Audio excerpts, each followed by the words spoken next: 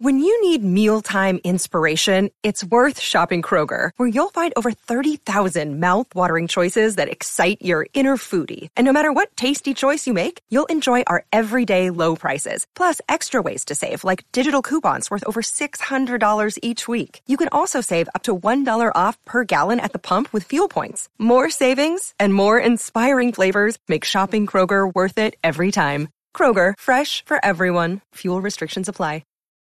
And I didn't do that. Hello, this is Benjamin Boyce of the Voice of Reason podcast, and this is the second season of this podcast or interview circuit. Today's guest is Michael Marino, who's a freshman at Weber State University in Utah. Just a couple days ago, Michael posted a video that actually exposes his debate teacher, and Michael argues in those videos, which are excellent and down in the description, that his teacher actually isn't teaching what Michael signed up to be taught, which would be debate. Rather, the teacher is teaching critical theory or victimhoodology or whatever you want to call it. Now, in this video, in this discussion that we just got done with, Michael talks about the debate community and what is policy debate. So we get into kind of the technicalities of this culture, and then Michael lays out what he thinks debate should be about, which turns out to be truth and not necessarily persuasion. So this was an excellent discussion. I know you guys are going to like it. Let's dive right in. Here we go. Hey. You're totally standing up. I am, yeah. I don't really like sitting. No? Yeah. Yeah, I got a standing desk right there if I press a button. But is this kind of what sets your teachers on edge because you're just always standing there? I'm standing the entire time. What about during debates? Is this something you learned for debates and then you just got hooked?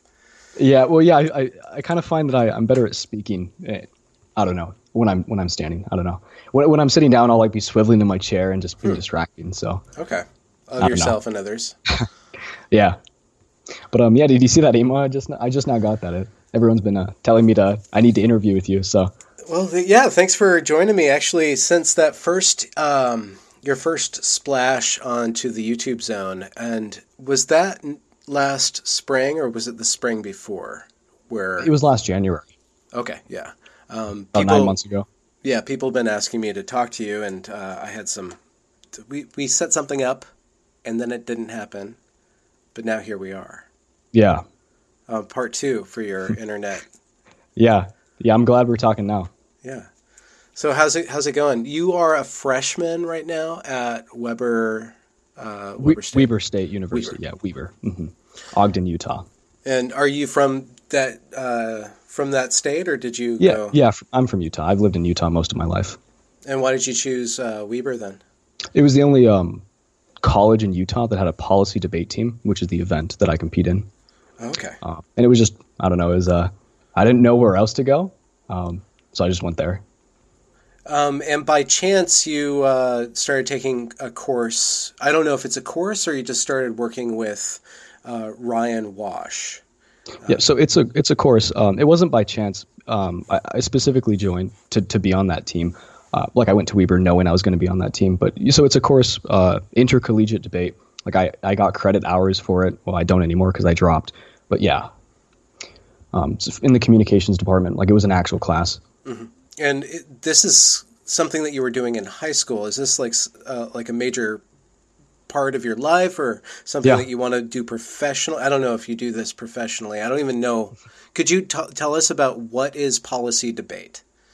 Sure. So I didn't even know this was a thing until I got to 11th grade. Had I known, I would have joined it instantly because I've always enjoyed debate. But basically there's a sport called academic debate where teams are assigned resolutions or topics, and then they go to tournaments and debate against them. And so you're not specifically assigned arguments, but you're assigned positions. And so you can support those positions with whatever position you want or whatever argument you want. So I started doing it in 11th grade. There's multiple policy or multiple debate events. I did Lincoln Douglas the first year, and then I switched to policy after because it seemed like it would be better for me. And so that's essentially what it is. It's an actual thing, and there's a college division as well. That's anything specific you want to know about it? Well, so in the video that you posted, I think it was 2 or 3 days ago now, you posted a lot of basically just classroom audio or coursework audio. And there's a lot of different, just lingo that's flying around in there. What's the AF? Yeah. Like you put up the AF like in the transcription, and it took me good 20 minutes before I understood. So what you're saying is that in this sporting event, there's an affirmative position and then the negative position? There's a negative position. And it's not as if there's a topic like abortion and then one side argues. Rather, there's a statement. This is why it's called a resolution, because it's resolved. This is the statement. So the statement will be like X, we should do X. And so the affirmative has to affirm that statement and the negative negates it. Now, if the negative can prove that even one word in that statement is wrong, then they win, essentially. Because in order to count as the affirmative, you have to defend the entirety of the topic. For example, if we were debating about like what is causing crime in an area, and you made a specific claim about it, I could concede that you're mostly right. But if your claim had one detail that was wrong, then your position, I'm not explaining it very well, but that's the concept. There's good reason for it. Think about it like this. In deductive logic, argument is not valid if the conclusion doesn't necessarily fall. So even if one premise is wrong, then the conclusion falls. Okay. And there's no resolving of the resolution. It's just yes or no. And that's kind of the game. Like there's no we're going to reform our topic. Like you're already done. Yeah, no, there's nothing that comes after the round. You go in there, you argue for the resolution, you say what we should do, and then you go into the next round and you switch sides. Okay. Oh, so of this on the same topic. Yeah. And so the judges are there to say, best out of two rounds. Yeah, whoever wins more rounds wins the tournament. That's usually how it goes. Okay. In bigger tournaments, you'll have preliminary rounds. So, for instance, there'll be like 5 rounds that everyone gets to compete in, no matter how many rounds they lose. And then after that, they'll bracket it and see who had the most wins and the highest points. And then they'll break into they're called elimination rounds. So maybe there'll be like 3 elimination rounds. And if you lose that, you're trying to get to the final round. Mm-hmm. Yeah. And a part of your video, at least linked in the description of the video, were some documents that I assume were formulated by your team members. And the formatting of these documents, and I'll post this up on the video, was very particular. There's a lot of different font size changes and stuff, and it's just one big streaming block of text. And then also when I've done some very preliminary research about this, people are just like reading really fast these things, and they're going and going and going. Yeah. What is that about? And how does anybody understand what's going on? Sure. So I'll start with the format first. So I actually have their stuff pulled up. So every argument that you read essentially has 3, not necessarily 3, but it should have 3 things. In basic argumentation, this is the case. Every argument has a claim, a warrant, and an impact. That's to say you have a statement, you have evidence supporting that statement, and then you have an impact as to why that statement matters. For example, if we're debating about abortion and I make a claim and I have warrants for it, but my claim has to do with whether or not the sky is blue, clearly there's no impact to the abortion debate. So it's not actually an argument. So in academic debate, we've kind of formatted those to where you have what's called a tagline, which is a quick sentence or two, which is going to summarize the evidence you're about to read. And so after you read the tagline, you'll then say the evidence by saying the author's last name and the year. So for instance, when I quoted Jordan Peterson, I said Peterson 17. And then the reason why there's so many, you'll see there's text that's highlighted, and a lot of the text is just very small. You don't read it at all. It's for a couple of reasons. First is we're trying to save time, obviously. Second is a lot of the text is unnecessary. You can show the argument that's being made by eliminating filler words. And you can even go so far as to make your own sentences. For example, like if there's 2 paragraphs, I can like start the sentence here and then end it over here, so long as it's still accurate to what was being said. Mm-hmm. Mm-hmm. What was the second question? Oh, speed reading or spreading. Yeah. So this is something that's really misunderstood by the general populace, and I don't blame them for it, but it's actually very productive when done correctly. The idea is that when you compete in events like policy, it's basically debate on steroids. So it's very advanced, very technical, and everyone who does it at that level, almost everyone, is basically used to that speed. And so if everyone's able to debate at 350 words per minute, why not? Right? You get to make more arguments in. It's actually very fun too. Like in normal debates, that I have with people who don't do academic debate, I have no problem thinking through my arguments because I'm used to doing it at 350 words per minute on the spot. And so it's a very beneficial skill. Now, obviously, this is unproductive when the person you're debating against can't keep up, because then it's just unfair. Or if the judge can't keep up, then obviously it's not productive either. And how are any given statements checked for accuracy? If you're just spreading and then the other person spreads, there's no back and forth? Well, so there is back and forth, but you have your own speech time. So here's the normal format of most rounds is the affirmative gives their speech, and then there's probably a cross-examination period after that where the negative gets to question the affirmative, and then the negative will give their speech, and then the affirmative gets to question them, and then there's the rebuttal speeches where they go back and forth a couple times, and then the judge evaluates it by the end of the round. Most of the time, both teams have each other's document, so they're reading along as they're spreading to make sure that they're not just making up stuff. So if I hear a claim that's absurd, I'll go to the Word document and read where the evidence is. Be like, no, you're taking that out of context, and then I'll bring that up in my next speech. You know what? This is a random thought, but you know anything about StarCraft? I think it's kind of out of favor now, but like it's still kind of big, at least in Korea. But like the number of clicks per second is phenomenal, and that's why people burn out when they're like 22 or 24. They can't keep up with that. Many inputs. Do you know anything about like how long people last doing this, and because it's taking so much agility and speed? Is it just a young person's sport? Well, the thing is that college debate is the end of where people get to debate, so you don't really get to see very old people doing college debate. But people last they can last quite literally for days, because tournaments are usually weekends and they're all day. And so you'll have like maybe some tournaments even have like 9 rounds. I know the Nationals, it's multiple days. I've heard stories that people are like doing cocaine in the bathroom so that they can keep doing it, But even in my tournaments, I'd be spreading. My voice would be dead. So what I do is I'd bring honey with me so that I could just put honey in my mouth so that my throat wouldn't be so sore. Oh, wow. Yeah. And so part of the audio, and this is kind of a difficult interview because for a number of different reasons. Like what I really want to do with this interview and put it out there is just to give a little bit more context to your videos, specifically because the way in which the professor is speaking with you, one, it's taken out of context. You're making an argument out of his stuff, and there's like, is there 12 hours of audio? There's hours and hours of audio. So one, it's condensed, so that loses a lot of resolution. Two, not a lot of people are going to understand what you guys are talking about, not just the words, but like the way in which he might be actually teaching you through the way that he's approaching you. And somebody on Reddit, who apparently is a professor there or a coach at your school, Crystal, kind of argued with you back and forth in the Jordan Peterson subreddit and tried to give more context about the style of Ryan's teaching. So I just wanted to like give a little bit more air around what is this way of debating, of speaking, and furthermore to give context when you take that style of speaking back and forth, that spreading and all these different kind of formal rules and informal norms in this way of communication. And you put it into another context, which is YouTube.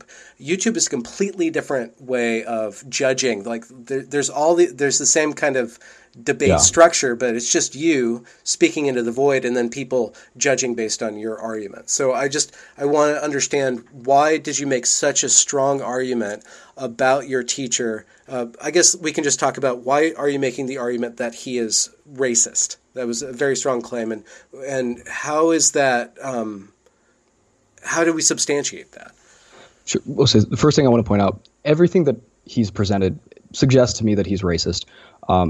But it might be the case that he's not. I'm not really concerned with if he's actually racist. I'm concerned with how he's teaching it to his students. Okay. The ideas that he's pushing on his students are most certainly racist.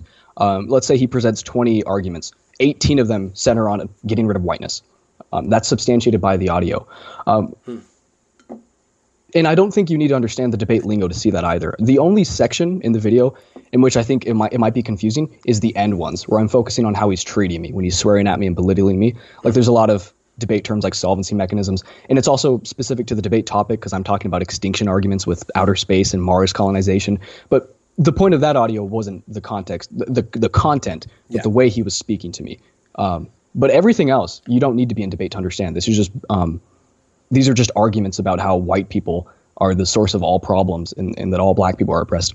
But one of the pushbacks of that is that maybe he's just making these absurd claims. Sure, yeah. He could infinitely hide behind that. Like he's trying to teach you to take another point of view and trying to force you to think in an unnatural way, let's say.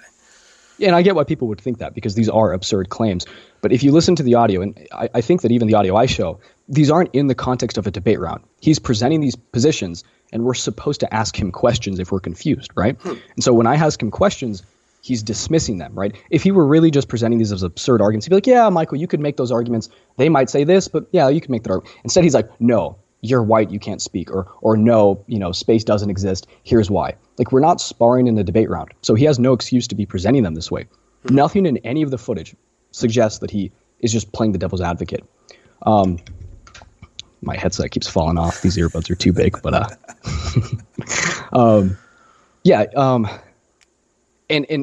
so this is another point I make. So when you see an argument, hypothetically, you have two options. You can either try and build that argument up and make the best version of that argument and entertain, okay, maybe there's something there. This is called like still manning an argument, opposite of straw manning, right? You can do that, or you can become hypercritical and say, you can just try and find a flaw in everything that someone says and just not even assume that maybe they're saying something right. Those are your two options. Now, Ryan does both of this, but he's very selective in when and what he does with it. So arguments that kind of go with this anti-white, postmodern, like identitarian victim narrative, he will give barely any criticism to. He'll just let them flow by. For example, when the two black debaters were reading their speech about how we need to send all whiteys to space, his only criticisms were, okay, but how are we going to get white people to space? You need to explain the practicality.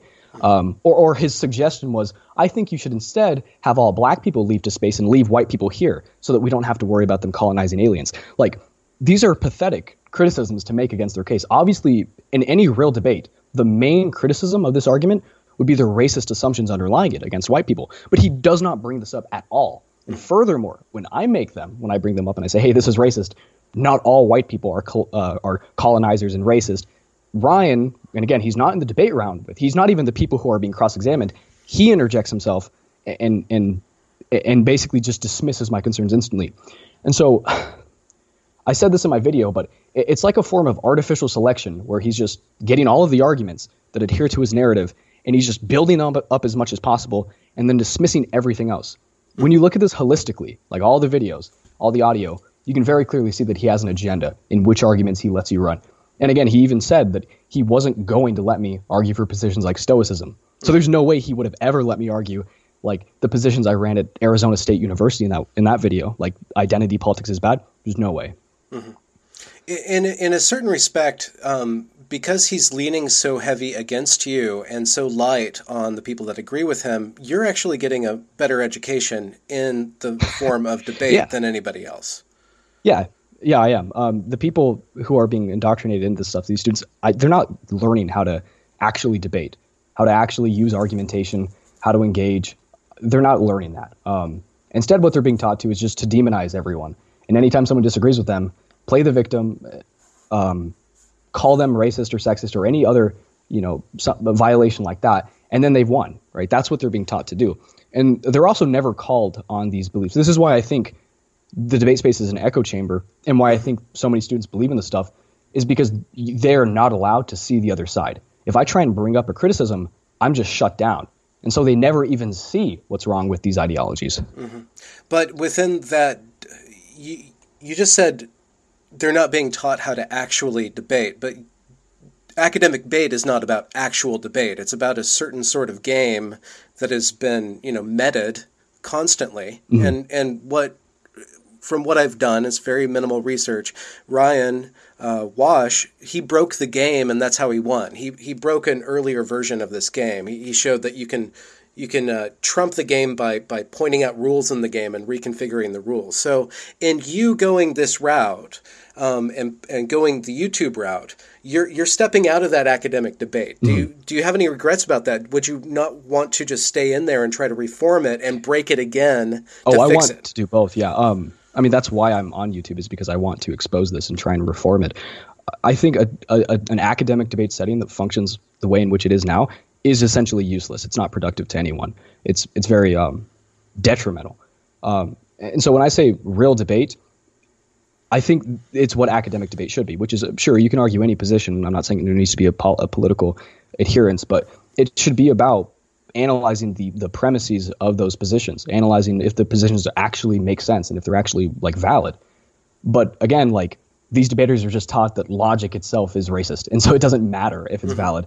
I'll give you an example. The same debater who argued we should send all whiteys to space, during the section where in my newest video where they're presenting all of the arguments, I didn't include this audio because there's a lot, but another argument they were presenting was the quar perspective argument, which is they read off this speech where they're like, "Oh yes, honey, we need to start this party off with a quar perspective," and they're just trying to use as much stereotypical like homosexual language as possible, because they're saying that like English is homophobic because you have to talk very formally, but gay people apparently don't do that, and so that's their argument, is that they're going to read their speech with a quar perspective.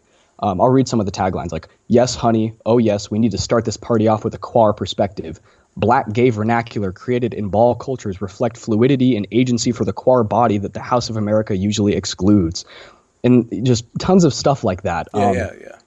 White language practices hold black bodies to an external standard of white perfection. We must make room for people to create truth. So the point of me bringing this up is right after he says, "Oh, yes, honey, we need to bring up a quar perspective," he then reads his card, right, the evidence, the warrant for his claim. He then quotes a professor named Patrick Johnson, who's a professor of African American Studies at the Northwestern University, and he's using academic language in the evidence. Like, it's very academic language. And so I raised my hand and I'm like, how can you say on the one hand that academic language is homophobic, and so you're going to avoid using academic language and embrace a quar perspective, but then instantly substantiate that point with academic evidence? And when I brought that up, the way he responded was, "Well, now you're just policing me, telling me how gay I have to be and how gay I'm not allowed to be." It's like, no, I just want you to be consistent. Pick one or the other and defend it, but don't contradict yourself. But again, if you even Ryan did this when I was like, actually, so he made the claim that putting like regulations in space and cooperating in space is equivalent to rape, because space doesn't mean outer space. It means the space that our body's in. And so if you put regulations on that, you're encroaching on my body, and that's clearly rapey. And I'm like, but that's not what space means in this topic. It's clear. The topic areas say deep space exploration. It means, space-based solar power. Like, this is talking about outer space, not just space in general. And then he told me that by me telling him what words means, I'm linguistically sexually assaulting him. Yeah. Right? So you can see that they aren't actually caring about argumentation. They're just trying to play word games. And they're just trying to, any valid criticism is immediately accused of being some exclusionary, intolerant, racist, sexist, homophobic intent. But only when you do it, not when they do it. They can do that infinitely to you. But exactly, yeah. But how? By you quitting, they won. They kicked you out. They proved that your logic is inferior to their power games. So when I quit the team, it wasn't because of these types of arguments they're propagating. I knew that this was going to happen because I know that the debate space is full of this. I knew the coach before I came here, because I've heard about him. He's famous. There's a documentary being made about him for being a brave black, debater. I quit the moment he told me that he was not going to let me run my own arguments, because that's the thing. If I'm debating, the reason why I debate is because I want to be the best debater that I can be. I want to get very good at analyzing positions and finding the truth. That's what I want to do. I'm not going to get that from regurgitating their ideology at tournaments. I have a friend who stayed in debate, and what one of his strategies that they ran was their entire speech was them apologizing for being white, and that's how they would win rounds. I'm not going to benefit from doing that. And so if I'm in the debate space and I can argue against these ideologies, I don't really care like I can deal with that. I can deal with being called out as a white guy because I can easily dismantle those positions. But the moment when Ryan takes away that ability, there's no point in me being on the team anymore.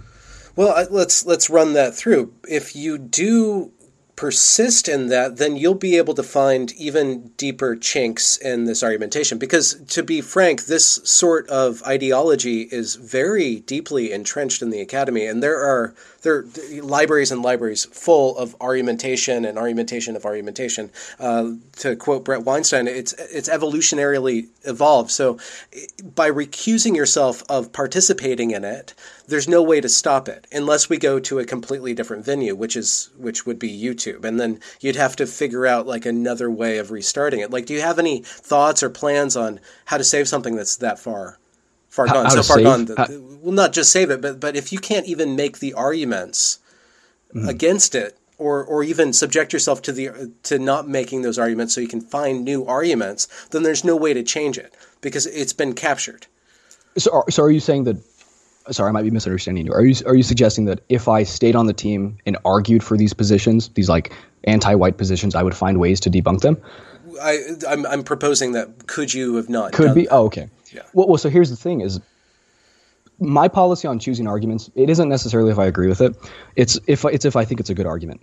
Okay, and so if I argue these positions and I'm just waiting for someone to give me a valid argument, I'm never going to hear it because the valid arguments against these positions they don't want to make. Like they just, for example, I'll give you I watched a college debate round. I came and watched, I went to Weber State last year to spectate one of the tournaments they were hosting. And the round was this, it was two black debaters. They stood up and they read a rap. There was rap music in the background as they were giving this poem. And they were saying all white people should die. All white women should become infertile. All white people should starve. Extinction of the white race is preferable, they said extinction of the world, of all people, is preferable than white people to continue existing, right? This is just terrible, abhorrently racist speech.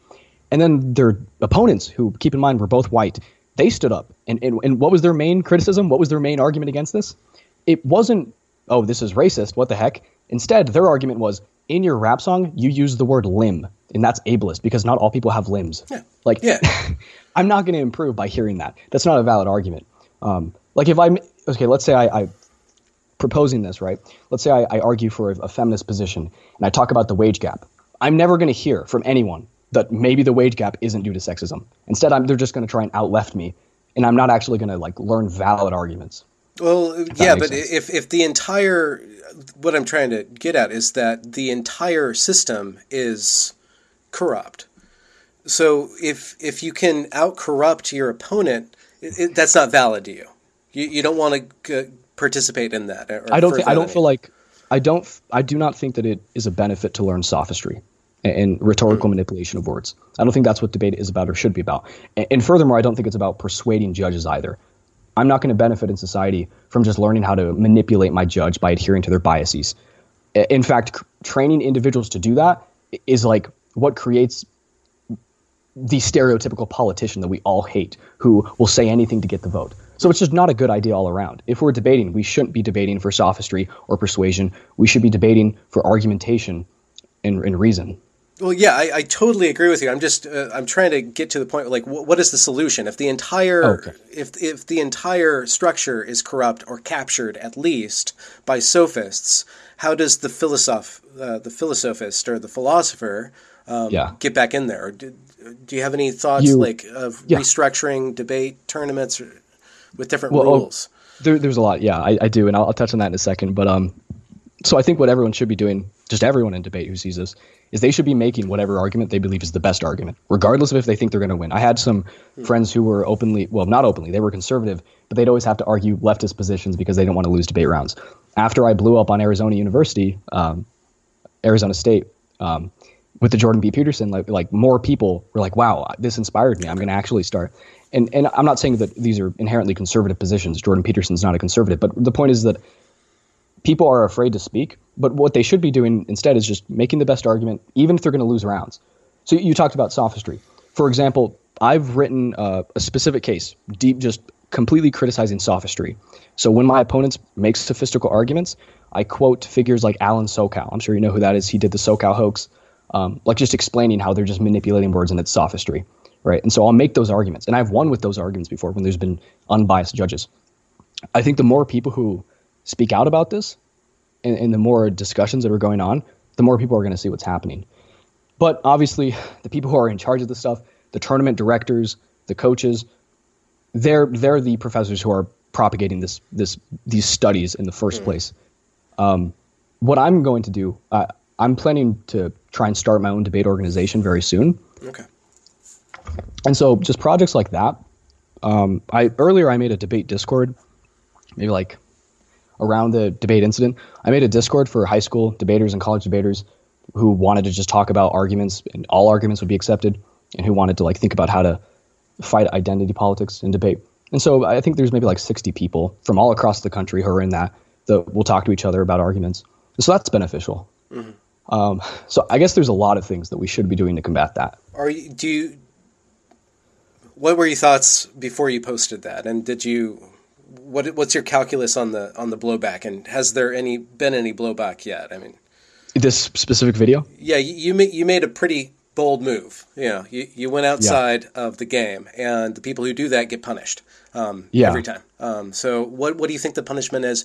Is there going to be any? And I think the worst thing that could happen is possibly Weber State University will try and make a claim that I violated a policy by recording my professor and uploading it. And maybe I think the worst that could happen is I'll get expelled. But I mean, that's a necessary risk for speaking the truth. But you can't do this officially anymore. Is that a possibility? I can't compete in debate officially anymore. Okay. Yeah, I mean, I quit the team before I even uploaded this video. I haven't been able to compete officially since like September 5th. I think that's when I quit. But okay. Was there any fallout from what you did, what happened at Arizona State in January? Yeah. Well, the main fallout, again, the majority of the response was really positive because people outside of the debate space see what's going on. Yeah. But the main fallout was the majority of the debate space hates me. Like, I'm not famous. I'm infamous in the debate space. When I'd go to tournaments, people would just be staring at me, like angrily grinning at me, just these entire teams that think I'm a white supremacist. Like, they genuinely think I'm white supremacist. And then, some people were like, hey, dude, awesome. I loved your round. Good for you. And so there's been positive responses in the debate community. But tons of people. So, for example, when I joined the debate Discord, the official one, before I created my own, I was just joining to try and schedule some practice rounds because I found out that there was a Discord for like 2,000 other debaters. So I'm like, heck yeah, let me do some practice rounds online. So I join, and then I'm instantly banned. Instantly. Because my username is Michael Marino, and they know who I am. So I have my friend join and ask, why was Michael Marino banned? And they're like, because he's a racist who quotes racists like Ben Shapiro. And so I post to the debate subreddit. I'm like, guys, what's going on? Like, this is unfair. This isn't good for debate. And I'm not a racist. Neither is Ben Shapiro. And then I just got berated with responses on the Discord about how I'm terrible for that I'm racist, that I was a bad person for recording the students that I went against. Like, I don't know, I violated their privacy, which, of course, if the tables were turned and I was a Brown student and white males were telling that to me, I'm sure they would mandate recording rounds from now on. But and so I made a video about that, about how, like, hey, look at this. I was banned from the Discord and the debate subreddit did basically nothing. And then the debate subreddit banned me after that because they said I was encouraging brigading, even though I didn't tell anyone to go to the subreddit and I didn't link the subreddit either. Okay. And so it's very clear that the vast majority of the debate community just genuinely thinks I'm a white supremacist and hates me. Another example, so I'm not in high school debate anymore, but I'll go to tournaments and judge. So if I see a friend who's on Instagram and posts like, hey, I need a judge so I can go compete, I'll volunteer because I know that tons of students lose rounds because they don't have qualified judges. They have parent judges who are just volunteering and have never done debate before, so they don't know how to judge a debate. So I'll volunteer. And so this particular instance, it was a 2-day tournament over the weekend. I drove down like 40 minutes to Utah State University, or University of Utah, and I just didn't get rounds. I got a couple rounds to judge, but I was just sitting around for hours. And I was like, well, what's going on? Why am I not getting rounds? Like, well, we have more than enough judges here. Or, oh, we don't know. We'll let you know, right? The next day, I drive 40 minutes, 6 a.m. I wake up early to go to this, to volunteer to help these people out. And same thing. I judged maybe 2 rounds, but and I'm like, okay, do you want me to stay for finals or can I go home? Finals isn't like 2 hours, so I'm trying to know so I don't have to wait for 2 hours for them to not give me a round. And the director's like, oh yeah, you can stay. You can. We'll give you the round. You'll judge final round. You're the head guy to judge finals. So I'm there, and then they give out ballots. I don't get one. they give them to the other people. And I was told by one of my friends in the debate community that he heard from a qualified source who was in tab room that they were purposefully restricting my ballots, that they did not want me to judge rounds because of who I am. And so I definitely get the feeling that I'm not wanted in the debate community by the vast majority of people. And would you pin that down on you drawing a line on the sand with identity politics, or the way that you went about drawing the line on the sand? Like by going to an outside source, YouTube, and making a public stink out of this thing? It's probably a little of both, but it's mostly the former. Like, I'm sure there's coaches who, like, I judged another tournament and I was allowed to, and the coach was like, hey man, I agree with what happened to you. It was terrible. But just don't get me on the news. Okay. Like that. But the other judges, like, they actually think I was, racist for quoting Ben Shapiro. And I think it's because of who I am. Yeah. Why do you think that this is a bigger question. Why do you think identity politics is so infectious? And I guess we should probably define what we mean by identity politics. Sure. When I speak of identity politics, I mean of this like way of looking at people, not as who they are as individuals, all the groups they belong to, who they are as a person, but just hyper focusing on a couple of groups like race and gender and attributing certain characteristics to them because of it. So it's like, you're a part of this group, so you have to be this. That's what I mean by identity politics. Why is it so infectious? I mean, why do you think it infected the debate culture? The debate community? Yeah. It's a big question. I think there's a lot of factors. The primary one, though, is academia has become infected by identity politics. And the academia spills into the debate community. At the high level, like national circuit with policy debate, there's a lot of critical arguments going on where there's just tons of academic, like gender studies philosophers or professors being quoted. And so whatever's made, like even this like queer studies is a relatively new thing. This wasn't a word like very long ago. And now it's very common in the debate community. I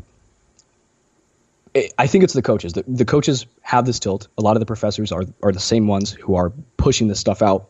And so their debaters are, and also it works. Like it definitely works. People in the win game. rounds for it. Yeah. Yeah, they just win rounds. And why do they win rounds? Because the judges are sympathetic to that viewpoint, or because there's some sort of structure in identity politics that trumps the other structure on a structural level, like the arguments? Well, they're definitely not beating the arguments at an argumentative level. The big reason why they're winning rounds, I think, is because judges feel obligated to vote for them. Not because they're afraid, but because they do believe in it. Like they have this white guilt. I mean, if you listen to the Arizona video where I was disqualified and you skip to the end where I'm trying to report it to the tournament director, he talks about like, well, what are judges supposed to do when a team reads their case all about who they are as people? How am I supposed to say no to that? That would be me rejecting them as a person. Yeah. And so they feel obligated to vote for them, because if you don't read the topic and you just read I'm black and queer, and then the judge votes against you, they interpret that as you rejecting their identity as a black queer man. And that's a valid argument. That if you I don't think that's the valid. Argument, well, I mean, that's seen as a valid argument. That's what they see it as. I don't think that you are rejecting their identity by not voting against them. You're just simply saying, you didn't come here to talk about your identity. Like, that's not what debate is about. I don't know, go do something else. Obviously, like, and people say, wow, that's so exclusionary, so intolerant. Any activity excludes to an extent. Because if we say, okay, this is what debate is, logically, everything that isn't that is not debate. If I say, okay, here are the rules of football, here's the game, it's like you can't then go and try and read poetry in football. And it's like, yeah, that is exclusionary, but all systems exclude. The moment you define a system, everything that's outside of that system is excluded. If I say this is a tree, everything that's not that tree is a tree, and there's nothing wrong with that. Mm-hmm. And so when it's not wrong to just tell debaters, hey, you're here to debate. You're not here to give a slam poem about who you are as a person that has nothing to do with the topic. Mm-hmm. But that's not wrong. There's something about the hyper-inclusive mindset that is hyper-exclusive, but it shifts the exclusion onto another identity group. So there's that level of identity politics, but there's something in the structure that is itself so contradictory that it has to use incredibly emotional arguments to cover over the fact that it doesn't actually make sense if you think it through. Yeah. And so I guess the question is, how do you bypass that emotional blockade? How do you get people to think outside of their emotions, or stop thinking through their empathy and their sympathy and their compassion. Is there a style of debate that can short circuit that which is short circuiting logic and reason? I mean, it's difficult because some people who have decided that they are right and you're wrong, and you'll never convince them otherwise, no matter what speaking style you choose, it's not going to change their mind. But there is something to say about how you should present arguments, or what type of arguments you should present. You shouldn't strive to be a provocateur. You shouldn't be trying to offend people. You might offend people in speaking your truth, and that's okay, but the goal shouldn't be offense itself. That makes sense? And so if someone's propagating these like terrible arguments, like, I'm not going to try and manipulate them with like emotional appeal. I'm going to just straight up tell them what I logically think. That doesn't mean I have to do it in a rude way, and I don't think I have. But ultimately, like, that's all we can do. Is if they are propagating these arguments that are emotionally fueled, we need to point out that they're emotionally fueled.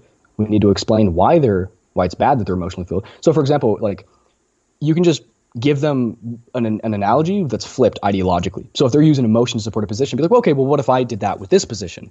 Clearly that'd be wrong because my emotion can't infer that. And because you know that they disagree with that position, they're more likely to see your side and understand that why it's fallacious that they're doing it. And then once you've gotten them to concede that debate should be confined to logical analysis, then it should be pretty straightforward in proving it to them that they're wrong. I mean, you could be wrong too. Maybe they'll end up changing your mind, but even then, like, they might just say, oh, okay, fine, yeah, let's talk about logic, but they still in their mind don't want to change their mind. Okay, well, what's your argument then for logic? Why is logic superior? And it can't be because it's a white structure. That's I'm taking that off the table. No, yeah. Well, so my position. Okay, so in the context of debate, so I'll explain it. I think that truth is the most important thing, and you cannot get truth from anything but logic, because truth is a condition, it's a conclusion, and logic is the study of conclusions. The way we make conclusions and we tell when conditions are met is with logic. And so if we're concerned with truth, we have to be concerned with logic. You can't find the truth from emotion or some type of aesthetic resonance.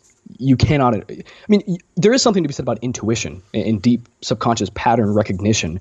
Like, maybe you see an idea and it just doesn't mesh right. And so you do some deep introspection and you find out, okay, well, here's the patterns I've noticed through logical thought that, and the premises that I know are true, which is why this idea instantly was wrong. I knew it was wrong. But you then go through the logical reasons and you confirm that it's wrong. You can't. Intuition can help you find the truth, but it doesn't prove the truth. Logic does. And so, okay, so that's established. We find truth with logic. Debate is about finding the truth. I've explained why, because there's no benefit to learning how to be a demagogue and use rhetoric like debate. And we can even talk about why is debate important. Hold on, there's plenty of benefit, at least to the person who gets all the power. Well, if you consider that a benefit, I think that's detrimental. Well, it's definitely detrimental to society. An analogy I gave is like, let's say instead of learning how to be really good at math, we learn how to look like we're really good at math. And then our science is all messed up and we have fake mathematicians who are just persuading everyone. Obviously, that analogy wouldn't work in the real world because how do you look like you're good at doing math? Well, that's what academia is arguably trying to do. Oh, yeah, with like the Seattle schools and stuff. But yeah. Where was I? Where were we? I'm sorry, I derailed this. You were talking about... No, just a couple seconds ago. What was I talking about? Because I was on something. We were on truth. We were going to truth, and I just said, what's the alternative to truth? You're talking about rhetorical power and why that's demagogues. That's what we're talking about. So we should think about what is the purpose of debate. The purpose of debate is not to change people's minds, and it's not to prove that... Okay, well, it's not... You shouldn't debate people because you know you're right and you're wanting to change their mind. The point of debate is... Okay, if there are two people who reach two different conclusions about the world, that indicates that someone went wrong in their reasoning. And so when you are aware of this and you have a conclusion and you see someone who has been alive as well and has a conclusion, you be like, okay, wait, what went wrong? Why did they disagree with me? Two options. Either they made an error in their reasoning or you did. Okay, if you made an error, you better go talk to them and figure out why. Because if you care about truth, you want to know. And you're only going to know that by debating them. Because so like I'll go and debate people and I'll see why they disagree with me. I'm like, oh, okay, you made a fallacious argument. That's why. I'm good. My position's still good. You've made this argument. And there's the benefit that you can help them out too.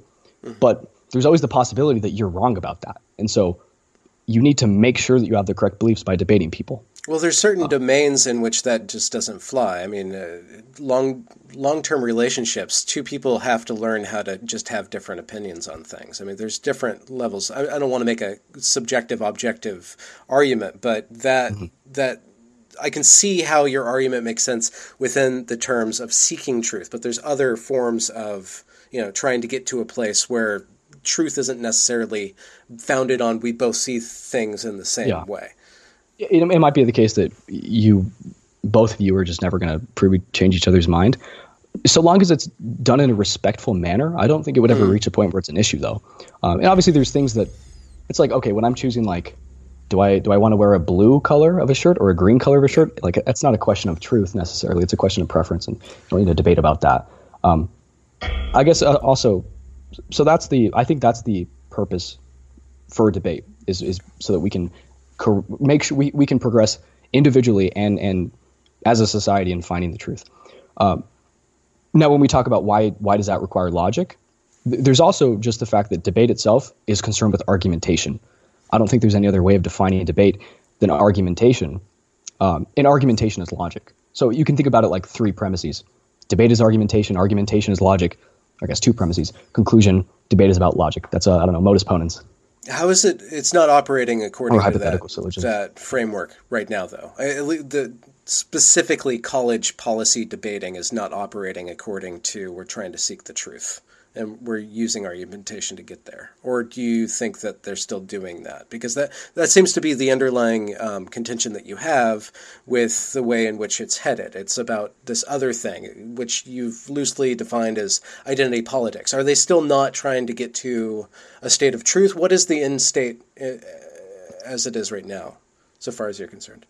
Well, so I think the goal that the debate space as a whole is moving towards is just, it's like an assembly line of postmodern like victim mentality critiques.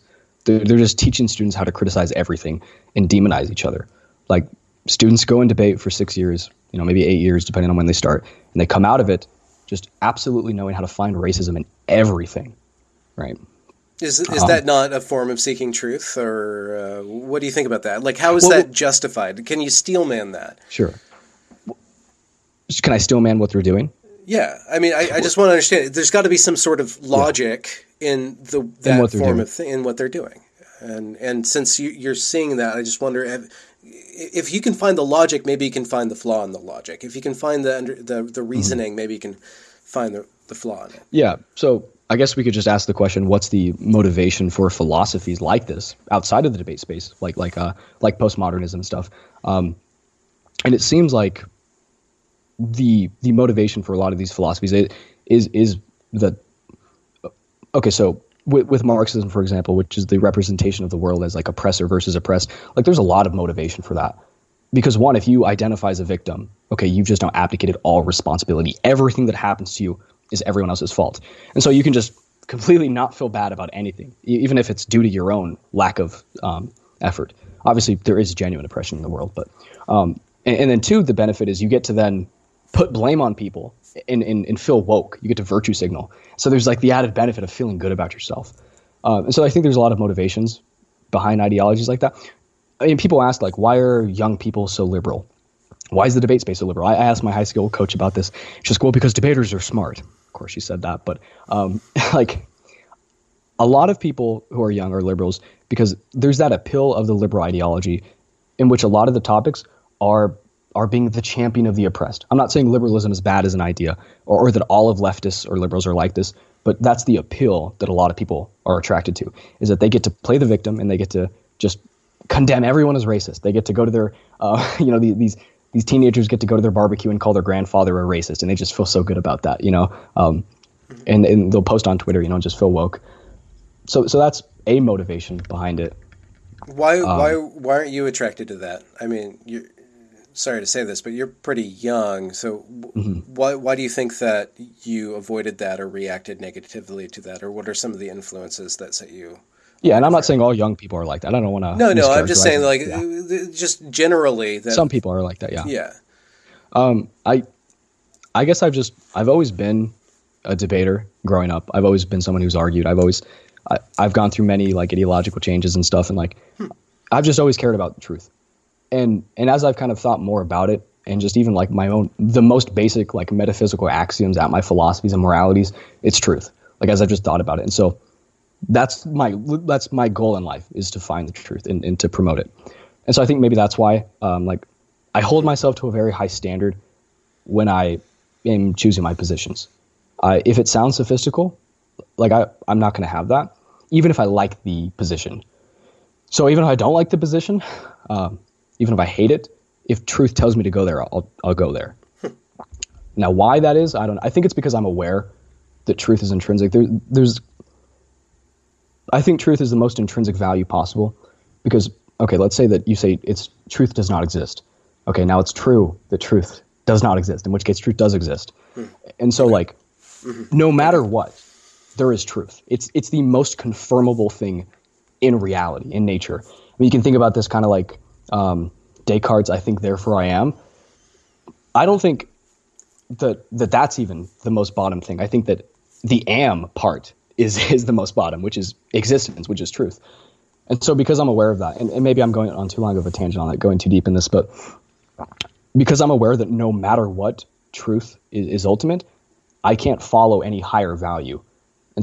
And so that's why I make sure that the beliefs that I have correspond to it. Well, I was just thinking, that made me think, like, well, what would be a competing value, or not in a competitive sense, but other people who have had pretty successful lives, not in the material world, but just as people, have said that love is the highest ideal, like that everything is love. Without love, there's no guidance. So truth can be this pristine, languaged apparatus that is coherent to the nth degree, but without love, what's making that machine turn? And so I can see that in social justice in its incubacy, and probably in a lot of its beneficial turns, is that it's based not on truth but on love, and what flows out of love, which is caring for other people. Like the lifting other people up is higher than knowing what's right.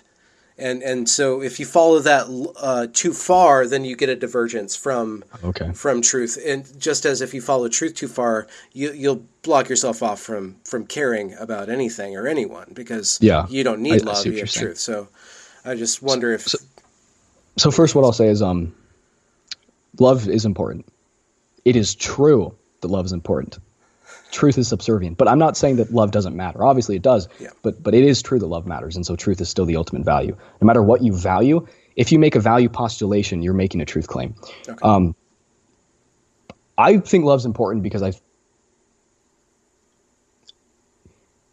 when we're in, I don't think that, so you brought up the concern of, like, I don't know, if you tell people the truth, they might be upset. You know, like it might go too far. Is that what you're getting at? Is like sometimes it's better to just not tell them what's right, or? No, I'm not saying that. I'm just saying that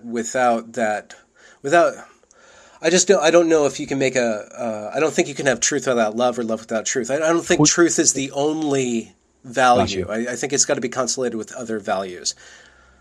Well, I think that true love involves truth. If you truly love someone, then truth itself will be the basis. Like you'll propose to them things that you think are true. You're not going to lie to someone. If you lie to someone, you don't really love them. That's at least what I think. I think love is a good facilitator for truth too. In Lincoln Douglas, a criteria. Yeah, exactly. Huh. So in Lincoln Douglas debate, the format, it deals with values and criteria. So you'll start out, read your speech. You'll say, here's a value, okay? And then you'll say, here's the criteria that we can follow to get to that value. So maybe my value is like, I don't know, like serenity, feeling very good about, like, just not being afraid of anything. And maybe their criteria is stoicism, the philosophy of stoicism, or maybe just like the mantra of memento mori, know that you're going to die, right?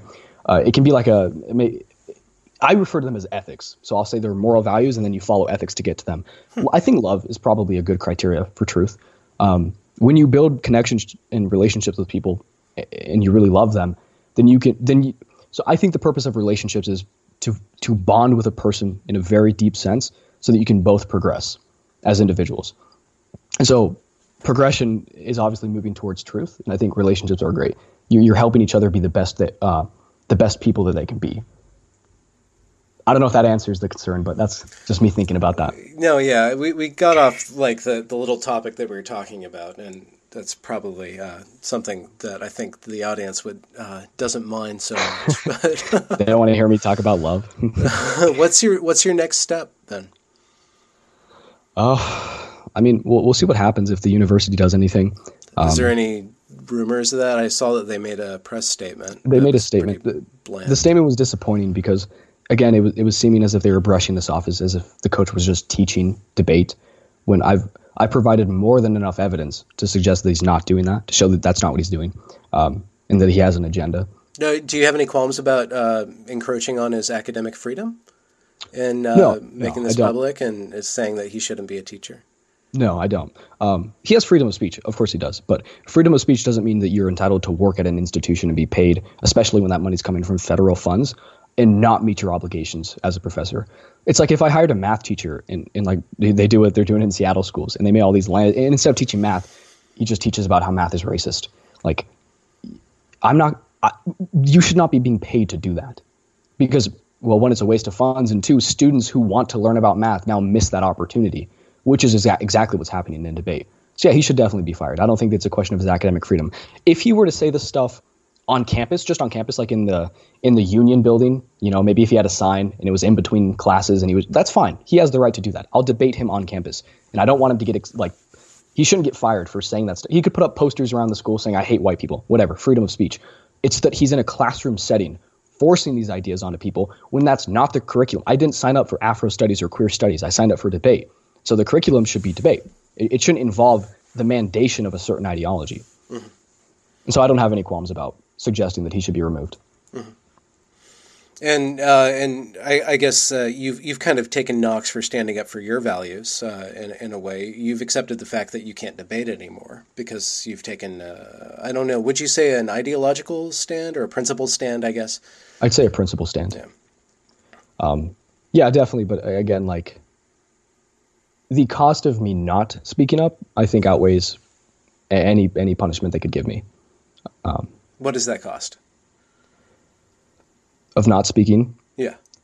Well, so I guess I've talked about how I think truth is the most important thing, right? And that's my highest value. That's why I debate, so that I can get good at doing it. And so, okay, what's the point of me even doing debate? Okay, sure, they kick me out of the university. They kick me out of debate. Okay, well, what does that even matter if I'm if I'm not even learning what I came there? But the deeper reason is that all I have control over is my own integrity. Ultimately, anyone can do anything to me. So I'm not going to base my actions on to what they're going to do to me. Instead, I'm going to follow reason, and I'm just going to do what I believe is right, because that's all I have control over. Yeah. You don't have any... You won't be alone stepping outside. You might be kicked out, but you won't be alone. I mean, the way that these things have been running for years now, they're kicking more and more people out. So there's more and more people. I mean, I've read through the comments on your YouTube, and it seems like you have a lot of supporters. So, mm-hmm. and that's what I was kind of talking about. Ever since even before the Arizona incident, I've been planning to start my own debate organization, in which we will host our own tournaments. And the main difference is that it will be evaluated objectively. So the problem in the debate space is that there's no set way to evaluate rounds. So anyone gets to judge, and they get to decide who wins based on any reason at all, right? So if it's just like a mom judge or a parent judge who just doesn't know anything about debate, they're like, wow, you sounded very persuasive, you win. Even though the other side probably won the round at a technical level, right? And so or maybe you have a college judge who's just like, this is psychological violence, I'm ending the round, right? And so there's no standard of judging. Okay. I believe that there is a very consistent way to judge rounds, which is essentially the same way that deductive logic works, or just formal logic in general, which is that you go through all the premises and you say, okay, what's the conclusion of that?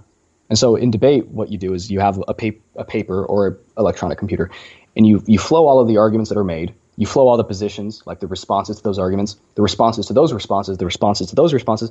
At the end of the round, you see, okay, which arguments flowed through. And then you say, okay, if this is true, if this is true, if this is true, what does that say about the topic? And you can easily determine who wins the round. And so if every judge flowed, it could be 100 judges. If they all flowed correctly, they would all come to the same conclusion. And so that's the main difference of the debate organization. It's going to actually be based on the argumentation. So any position can be argued. Anyone can run anything. And if they argue it well, they'll win rounds. There won't be any ideological bias or disqualifications like that. Is there precedent for that you've seen? What do you mean precedent? And is there other organizations, debate organizations, like in Europe or other places that you've I'm not sure. Okay. I'm unsure about international. I know there's a couple different debate organizations in America. I think there's one called STOA. There's a couple Christian debate organizations that are kind of they're pretty conservative. But I don't think they're supported by high schools. Maybe they are. I'm not sure about that. But even then, I don't think that they have a format of judging. I think it still is based on this persuasion model in which the goal is to just talk really well and look like you want to debate. And international. So I went to one of the debate events I competed in at nationals. In my 11th grade year, it was called World Schools. And so when I went to the nationals debate tournament, there were schools this was an international event. And the format for deciding was literally it wasn't even open to interpretation. You had to vote based on who was a better speaker, who brought up more points, who responded to more points, even if the points didn't matter. And so it seems like that's kind of what all of the debate organizations are about, is just this false idea of debate as demagoguery.